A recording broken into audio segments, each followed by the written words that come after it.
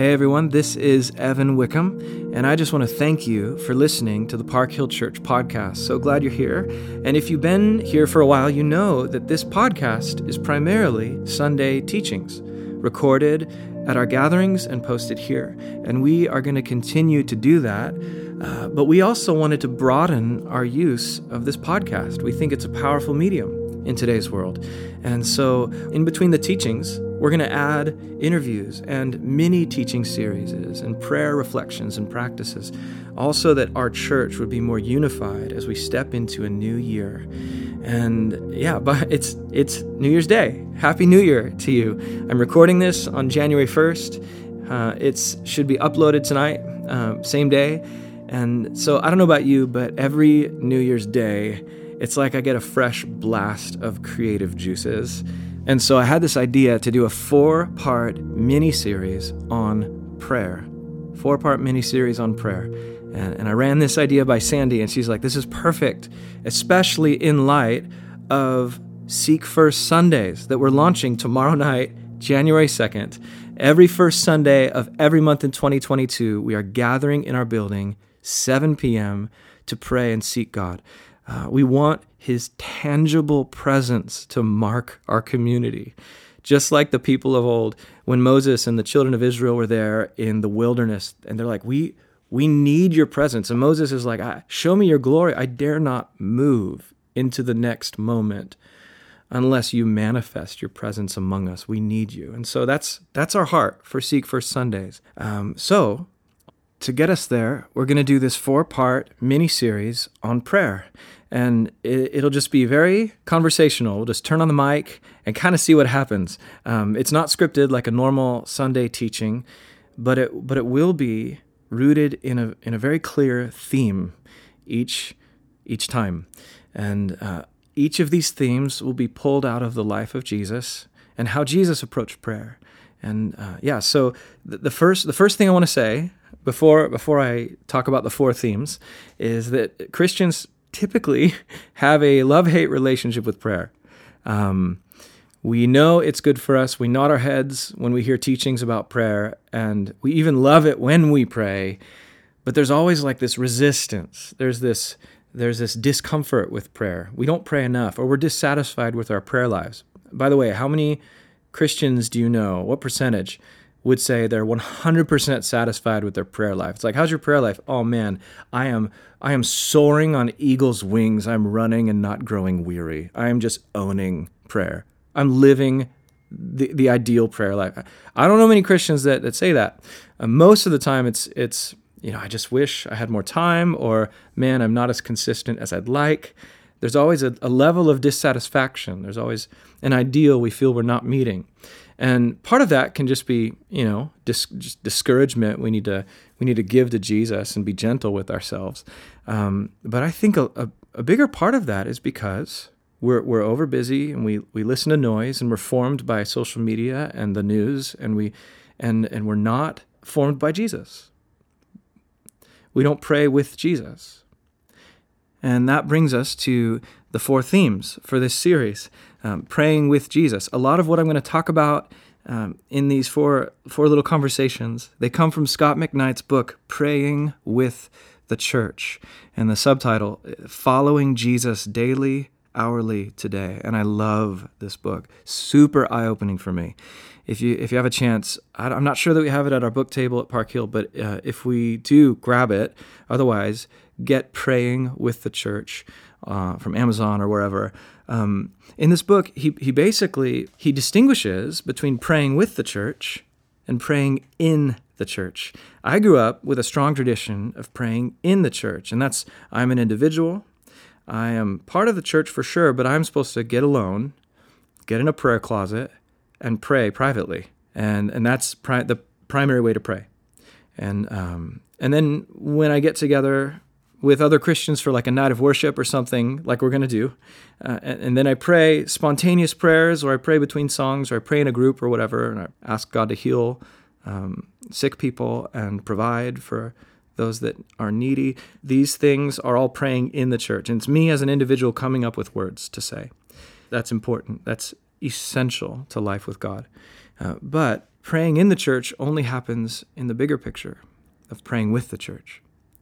And that is standing in a long line humbly of those that have gone before us, receiving prayers, receiving psalms and hymns and spiritual songs. Jesus prayed the psalms. Jesus gave his disciples the Our Father. The church has prayed the Our Father for 2,000 years. And since then, the church has passed on a rich tradition of prayer books. And these things are like the house for the whole family. And then each individual family member has kind of a bedroom or a closet they can go and be themselves as well. But the house is the house of prayer that we all receive. And I love this picture. And a metaphor in the book that he uses for this is St. Francis of Assisi. He encountered God in this little tiny church building in Italy in the 13th century. And now you can visit this church building. It's a little shack. But the church has built a cathedral around this shack. So it's like a little church inside a big church. And he's saying that little church is kind of like your private prayer closet, you know. And then the church built around the little church is the rich house of prayer that we all live in together. And too often, me, at least my tradition, was to focus on the prayer closet and ignore the cathedral, the context, where my prayer closet even makes sense. Because I can say really weird things in this prayer closet that may or may not be orthodox or line up with the scriptures or tradition, the tradition of Jesus. And so I have to remind myself, oh my gosh, I'm part of something so big and so old and so rich. And it's this idea of praying with the church. And then I can pray in the church as an individual. And so we can look at the life of Jesus to see this dynamic. Jesus prayed with his people. And so there's four things that Scott McKnight points out from the life of Jesus. We can learn about, number one, sacred time, and that's learning when to pray. Number two, sacred term, and that's learning what to call God. And then sacred rhythms, that's learning what time of day to pray. And sacred prayers, that's learning what to say when you pray. And we can look at Jesus for all four of these things. And so today, for this first one, I'm just going to look at sacred time, learning when to pray. And so Jesus prayed all the time. He was totally a prayer closet guy. Like he'd go up onto a mountain and pray alone all the time. In fact, in the opening chapter of the Gospel of Mark, it tells us that in the morning, while it was still very dark, Jesus got up and went out to a deserted place, and there he prayed. It doesn't tell us what he said. He was definitely alone. But think about this. The disciples searched for Jesus and found him. What does that tell you? I mean, that tells me that the disciples knew where Jesus was and what he was probably doing. There was a time for prayer. They knew, oh, this is the time Jesus is praying. He's probably praying. Jesus had what we call fixed hour prayer. The Jews of Jesus' day all had fixed hour prayers. By the way, this is still very commonplace in Islam, right? Fixed hour prayer 5 times a day. Turn your mat to Mecca and pray the prayers of Islam if you're a Muslim. And those things form the Islamic community. Sandy and I were in New York recently. One of the busiest, definitely the busiest city in America, one of the busiest in the world. And we're driving down, Midtown with high-rises everywhere, and Christmas, it was a week before Christmas. Crazy. And we look to the left, and there's a prayer mat rolled out right on the dirty sidewalk beneath, 100-story buildings, and someone kneeling to pray their prayers. A Muslim kneeling to be formed by a fixed hour expression of prayer. I sometimes think, man, what a shame that public set prayers aren't commonplace in the body of Christ, at least in the world I'm in. In modern American evangelicalism, we don't. I mean, it's it can feel awkward to even pray before a meal in a restaurant. You're like, hey, let's pray really quick. Let's just hold hands and like pray real quick. And then the waiter comes and interrupts. You're like, oh, we weren't really, it can be daunting to think of praying publicly, but this, is commonplace for most of human history. And it was the way to pray in Jesus' day. The disciples knew, oh, Jesus is praying somewhere. We're going to find him. It's very interesting. And there's this quote in this book by a guy named Arthur Paul Bors. He says, the Psalms, the prayer book Jesus used, the Psalms confirm that we can know God's presence at all times only if we set aside certain times for prayer. The Jews did not buy into a more current notion that since God is present everywhere and in all times, then we can pray whenever we feel like it. No, rather, they believe that praying regularly at set and specific times helps focus and reorient someone to God at all the other times. Did you catch that? It's like fixed hour prayer has the power to infuse all the other moments of our day with a higher awareness of God's presence. So this is all about setting aside concrete set times for fixed hour prayers throughout your day. Maybe it's 7 a.m. and noon and 7 p.m. or something. And those set times become the framework that literally frames up the rest of your spiritual life in God.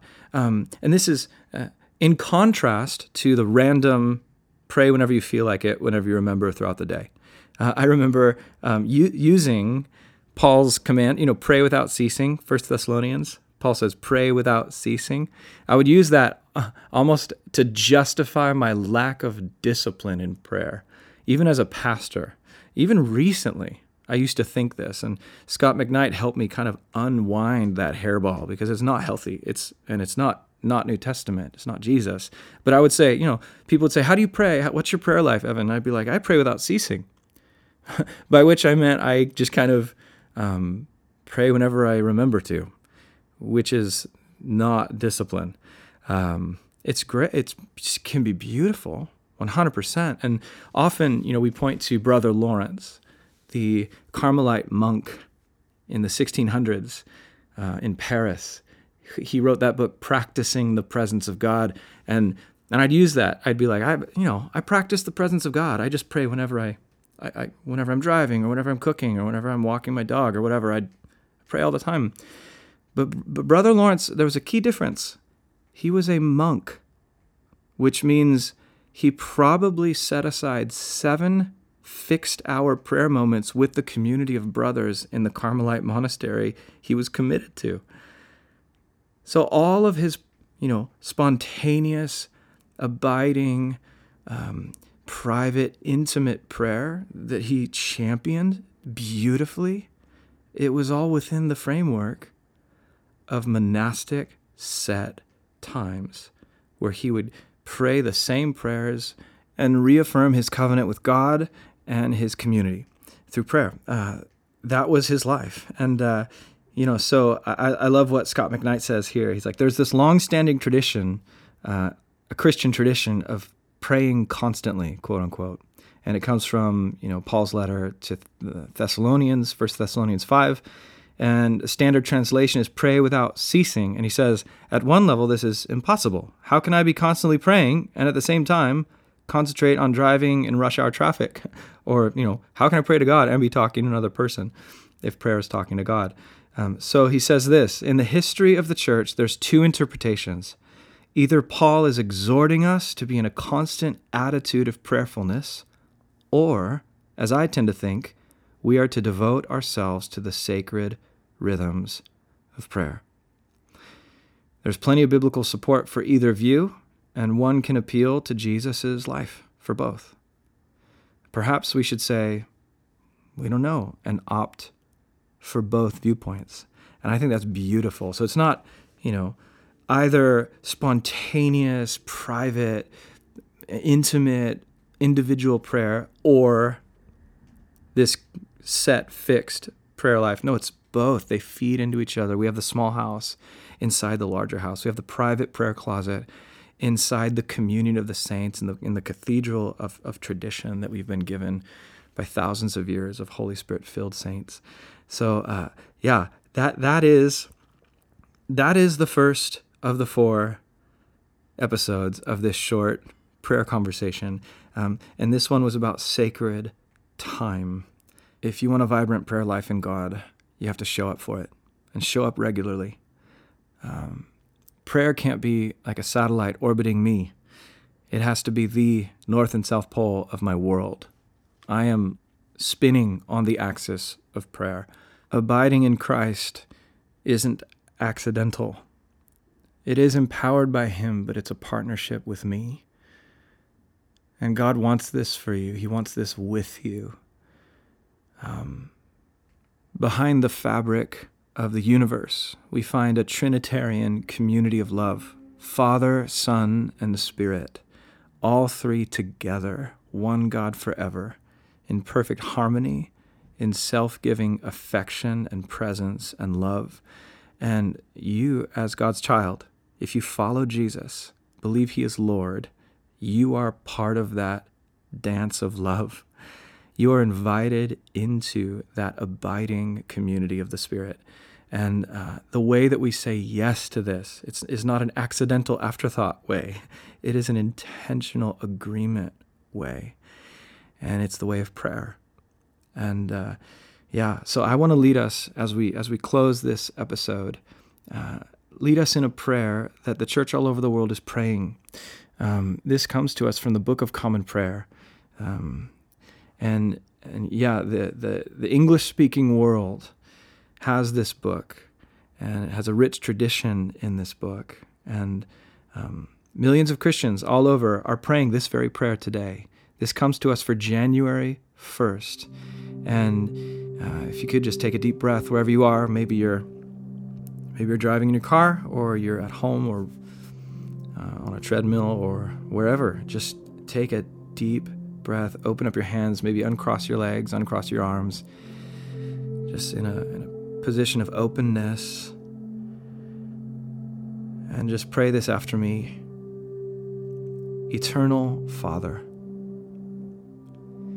you gave to your incarnate Son the holy name of Jesus to be the sign of our salvation. Plant in every heart, we pray, the love of Him who is the Savior of the world, our Lord Jesus Christ, who lives and reigns with you and the Holy Spirit, one God in glory everlasting. Amen. Now just give Him gratitude for the next 30 seconds.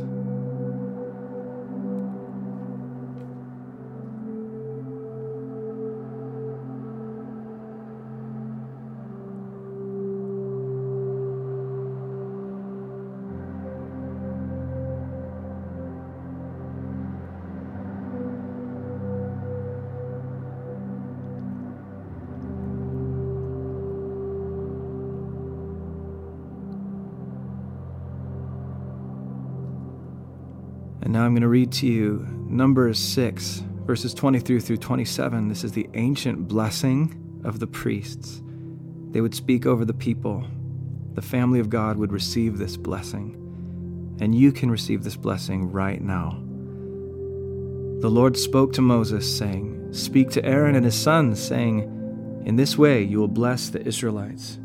You shall say to them, the Lord bless you and keep you. The Lord make His face shine on you and be gracious to you. The Lord turn His face toward you and give you peace. So they will put my name on the Israelites, and I'll bless them."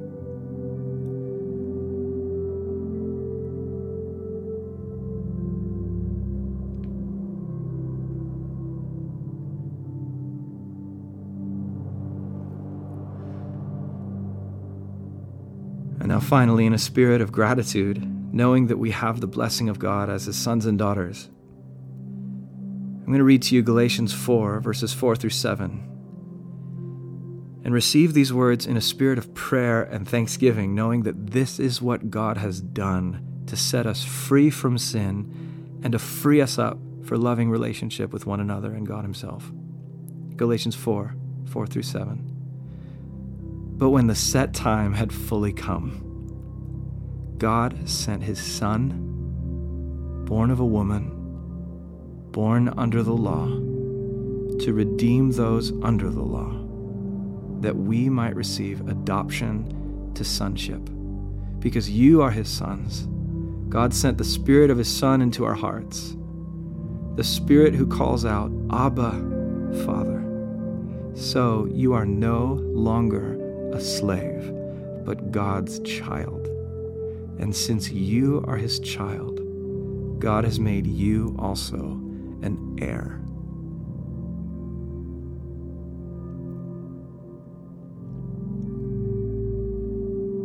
In these last few moments of prayer, just ask the Holy Spirit what it might mean that you are an heir with Christ of all God's riches. What does that say about all of your earthly possessions, which are good and needful? What does it say about all your relationships and your vocation? That since you are God's child, God has made you an heir of Jesus' inheritance forever. Go ahead and ask him what that means as we close.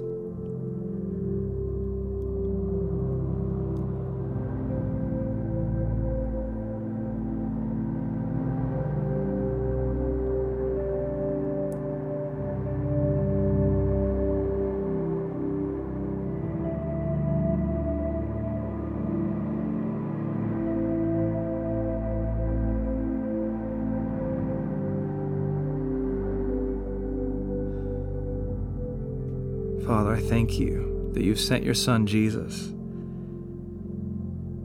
to live the life that we could never have lived.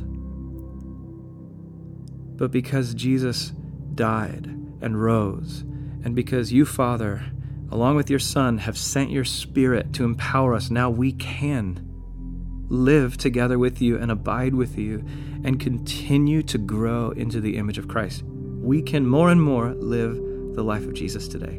Thank you for that. Thank you for that power. And we pray that you would empower even our prayers as we seek to be a community shaped by the love of the Trinity right here in San Diego in our time. In the name of Jesus we pray. Amen. So church, thanks for joining this first conversation in this mini-series on prayer. I hope to see you on our Sunday gatherings and in our Seek First Sundays as we cry out to God in prayer together as his church. May the Lord bless you and keep you. Have an incredible new year in Jesus' name.